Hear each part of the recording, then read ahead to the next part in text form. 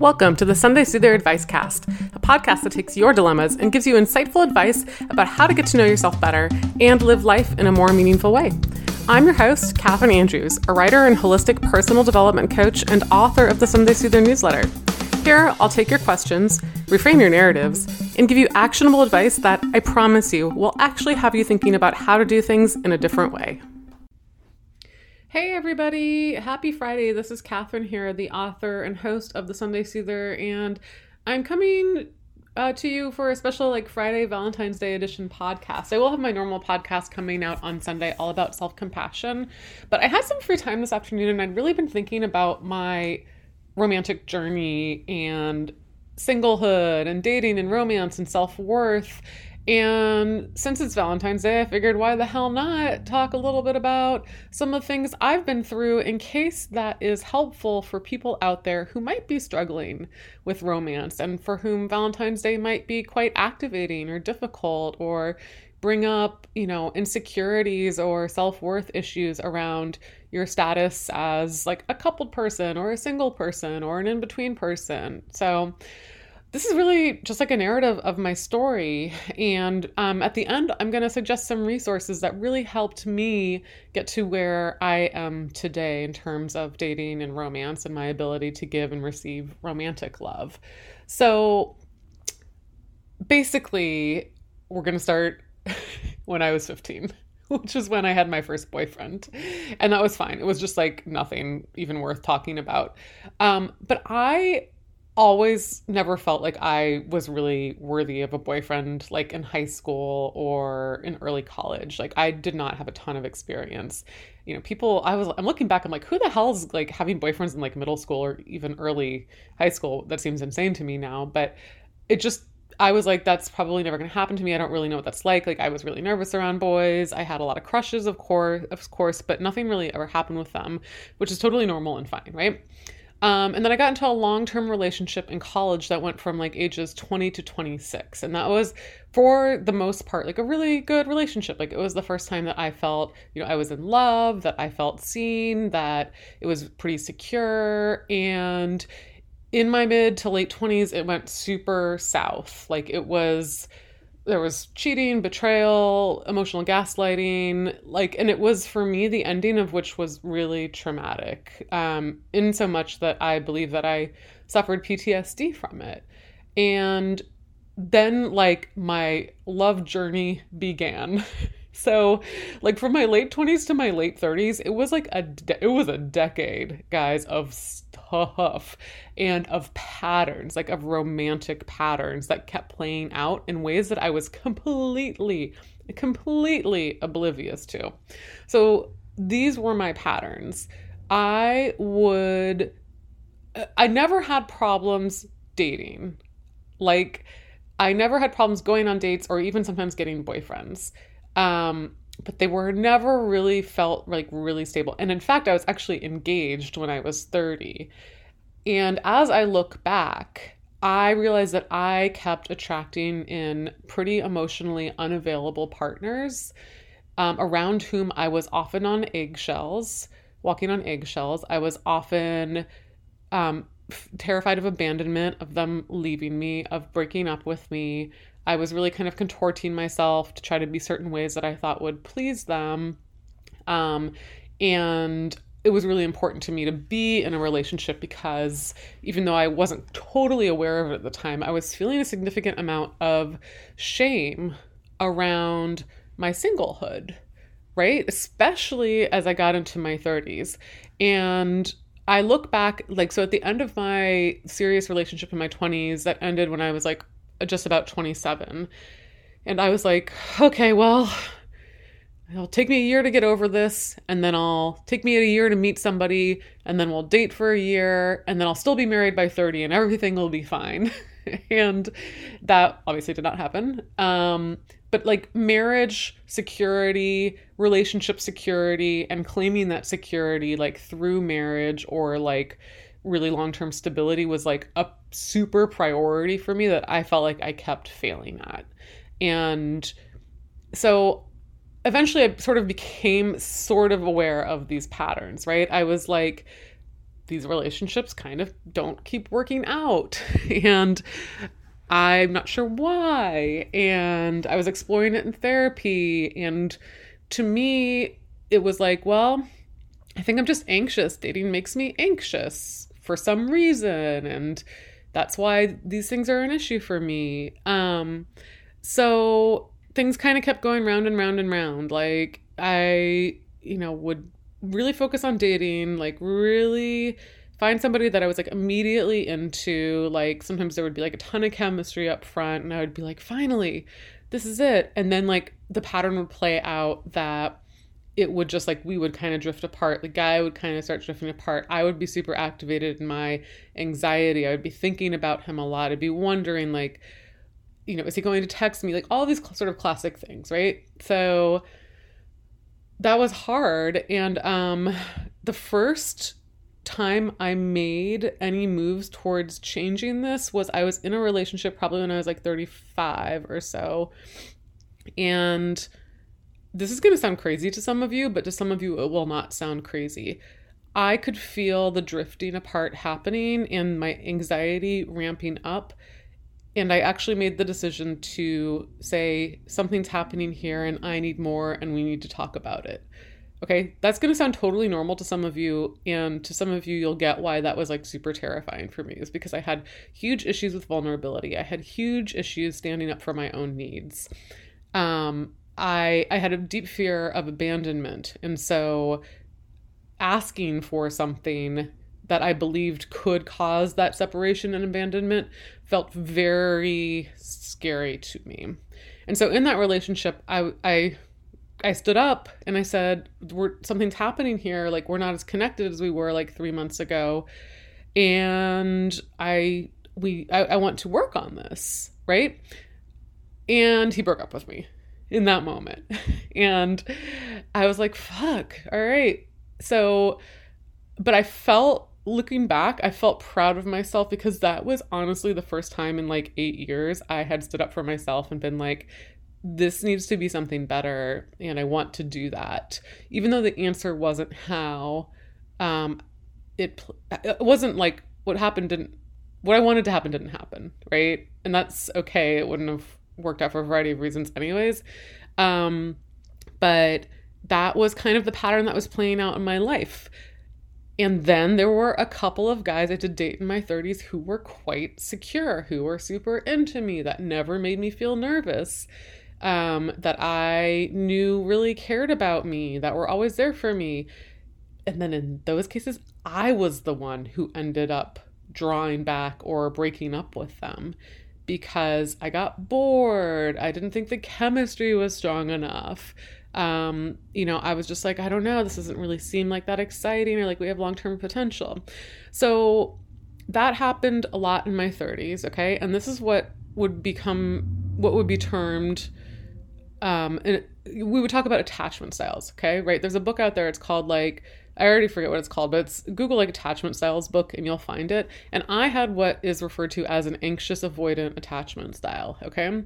So I was anxious when I would date emotionally unavailable men, and then I was avoidant, which meant that I would withdraw when I dated more secure men who were emotionally available. So this is the dance I kind of kept playing basically through my 30s. And so around 37, something happened where the shame part of this went away. I was like, I'm probably never going to get married, and I actually feel okay about this. So that was huge for me because up until that point, I had felt very panicky and scared and ashamed. I was like one of the very few single unmarried people in my friend group, and it seemed like in all of the world. And I just thought I was like irrevocably broken and something was wrong with me that I am the only person who doesn't get married, right? And, sometimes it's just like, I was dealing with all of these patterns that I had no awareness about. And sometimes people just don't get married or want to get married, right? Like I realized that having kids probably wasn't for me, and that took a lot of the pressure off. And even in like traditional marriage, I started to really think about, is this something I actually want or something I believe that I should have done? So I became more conscious and intentional about what I really wanted in terms of romantic partnership. That said, I did still want romantic partnership, and I think a lot of us do. And And we kind of feel ashamed about that too. Like we might feel ashamed about being single, and we might feel ashamed that we do want a romantic partner. And I definitely played with that too. I wanted to be like, oh, I'm so cool and independent and like doesn't matter. And I was like, I really want a boyfriend. Like it is nice. I know how nice like having a good boyfriend can be. So I was doing that dance. So then in my late 30s, what I really came to awareness around was what is called, so if any of this has resonated with you, the next thing I'm going to mention, the next resource I think will be really important. Codependency. I realized I was codependent. Now I think codependency is sort of misunderstood at large. We think of it about two people who are very enmeshed in a romantic relationship and cannot be separated, and they always have to check with each other and like do everything together. Codependency is actually, it's kind of like people pleasing. It's reacting to and validating and placing importance on other people's emotions, external validation, instead of your own, right? So other people's emotions and managing those emotions becomes more important than what you deserve or what you want or what your emotions are. So codependency in a romantic relationship can play out like what I was talking about, like walking on eggshells, trying to contort yourself into something, being terrified that if you're not perfect or a certain way, your partner is going to leave you. And it also manifests like as people pleasing, as not having good boundaries, as not understanding what your emotional needs and wants are, as low self-worth. And I really started to realize that I was dealing with all of those things, which was very surprising to me because I had always considered myself very confident and successful. And the thing was, I had good boundaries and good self-worth in a lot of areas in my life, like in work and in body image and money and like some other things. Like I was like, oh, well, because I'm successful and confident in all of these other areas, like there's no way I'm like low self-worth or, feeling undeserving in romance. But I was, and that can happen for a lot of us. You can see people who have wonderful romantic relationships consistently, but really struggle in the workplace or in succeeding in their careers or in other areas, right? So in the pillar of romance, as I discovered, it turned out I had really low self-worth. I was super codependent. I valued my boyfriend's emotions above mine, and I was terrified of abandonment. And what happened was, and you may often see this in yourselves, those patterns kept playing out over and over again because I had not healed that wound, and I kept inviting those experiences back into my life in a dozen different men, right? So things started to change for me when I did two things. So this is one, even just like the first glimmer of awareness around this was revolutionary to me. So if you can become aware of some of your own self-limitations and patterns that are not serving you, that's a great first step, right? It's not just like, this is kind of a blanket statement, but if you're continually having bad luck in relationships or calling in emotionally unavailable people, it's not just bad luck, okay? You're attracting that into your life as a pattern that is unhealed or is just something you're used to, right? And so having awareness of that for me was like a great first step. I was like, okay, wow, like light bulb. I'm acting these ways and I'm not defining my own boundaries and standing up for my own self-worth in relationships. And I'm like placing way too much importance on one, being in a relationship. And then I'm placing way too much importance on placating my romantic partner, which is really not helping either of us and like not getting me the relationship that I want. Okay, so I did two things that really helped me, and they're in the cheesy self-help realm. So, but if you're listening to the Sunday Soother, you're kind of into that shit anyways. So hope you'll trust it and like give me a little bit of trust in these recommendations. So I understood that I had a pattern. I didn't know how to break it. Okay. I was recommended or read about it, a book that is called Calling in the One. Okay, this is where it does get cheesy. Calling in the One, 7 Weeks to Attract the Love of Your Life. It's by Catherine Woodward Thomas. Now, this book looks like it comes out of the bargain bin of the self-help aisle, right? Like in your local Borders. But it's good, guys. It's good. So if you can release your cynicism about self-help books and release your cynicism about spirituality, because this book, much like The Artist's Way, another book I will heartily endorse and recommend, do talk a lot about spirituality and connection to the universe or a higher power. So if that's not your jam, I ask you to consider it anyways and like work within that in whatever way you can, because this book is the truth. It will take you through some dark looks at yourself in the mirror through a series of exercises, meditations, practices, journaling, and understand that you are possibly blocking yourself by attracting in certain patterns from an unhealed wound that keep playing out over and over again in romance. So that book is called Calling in the One, 7 Weeks to Attract the Love of Your Life by Catherine Woodward Thomas. Give it a shot. Like, you can get it off Amazon for like $7 or something, like a used copy. So that was the first thing. The second thing I did, we've talked a couple of times on this podcast about Lacey Phillips of To Be Magnetic, who does workshops on what she calls manifestation, but essentially are explorations of self-worth. And she has a workshop called Shadow and a workshop called Unblocked Love. And I did both of those, and they were extremely revealing to me about my issues with codependency and fear of abandonment.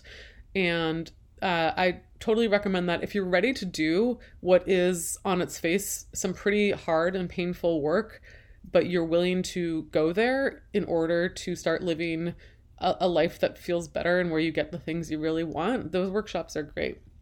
And then the last resource I'll recommend, if my story resonates with you, was it's Codependent No More. It's a book about kind of chronic codependents who are people pleasers, who prioritize pushovers, who prioritize others' needs, like people who always need to give, fix. Now, the author of that book she talks about codependency in the frame of being in a romantic relationship with an alcoholic or an addict, but you can get a lot out of it, even if that's not the case that you're coming from. Okay, so those were the 3 resources that I really worked through, and I was like, holy moly, I have some stuff that I have not dealt with, and I am dealing with it, and it is a lot. But it was so useful, and it made me so aware and conscious about so many of my patterns that were ultimately super helpful. And then if you've read the newsletter or like listened to my podcast for a long time, you know that like the relationship I'm in now, this wasn't an easy path for me either. You know, I had been, like I said, I had been so in deep shame about being single and so ashamed of wanting partnership so much. And like, I felt panic about being unmarried. And like I said, around age 37, something shifted in me and I finally shed some of that shame. But that's around the time I continued to date unavailable partners. And at the same time, I developed feelings for my current boyfriend, who was my coworker at the time and became a really close friend of mine. And I never said anything about my feelings to him at the time because there was some timing issues going on. He was like out of a breakup that he had not healed from. And there was other stuff. And but like primarily, I felt like I didn't have any right to say anything. And I also didn't believe there was any way anybody I liked that much would reciprocate, right? So there's the low self-worth again. So this past summer of 2019, it was like crazy eclipse season. Like June and July were friggin' bonkers for me. And I started doing some of this deep shadow work that I've talked about, like the books, the exercises. And again, I became super aware of how deeply my low self-worth, my abandonment and codependency wounds were basically running my life from the shadows.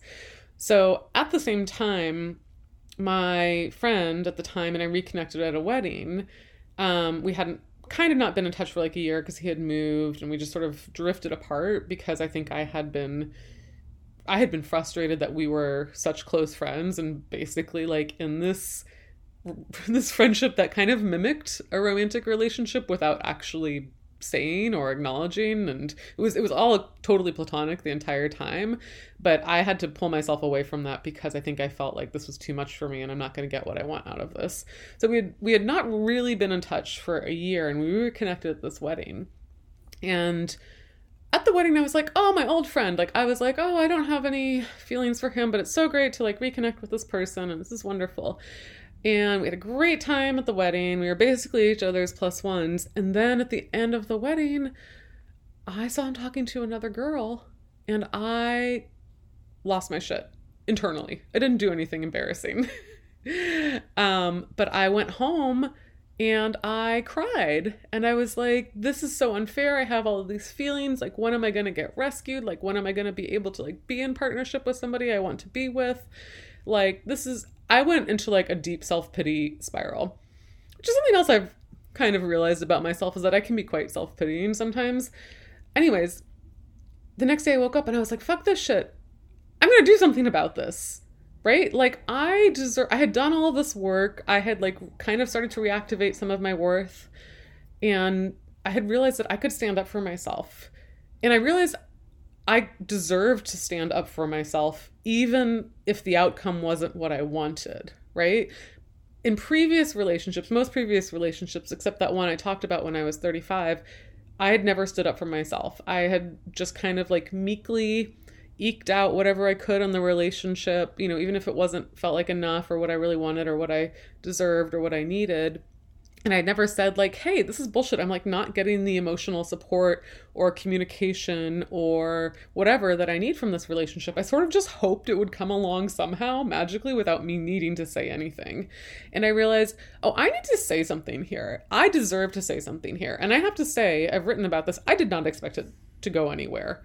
I was doing this for me. I was standing up for myself to honor my needs, my worth, the things I wanted, to speak my emotions into reality, to all of these things, right? Like, I was like, I deserve to say these feelings out loud, see if it can go anywhere.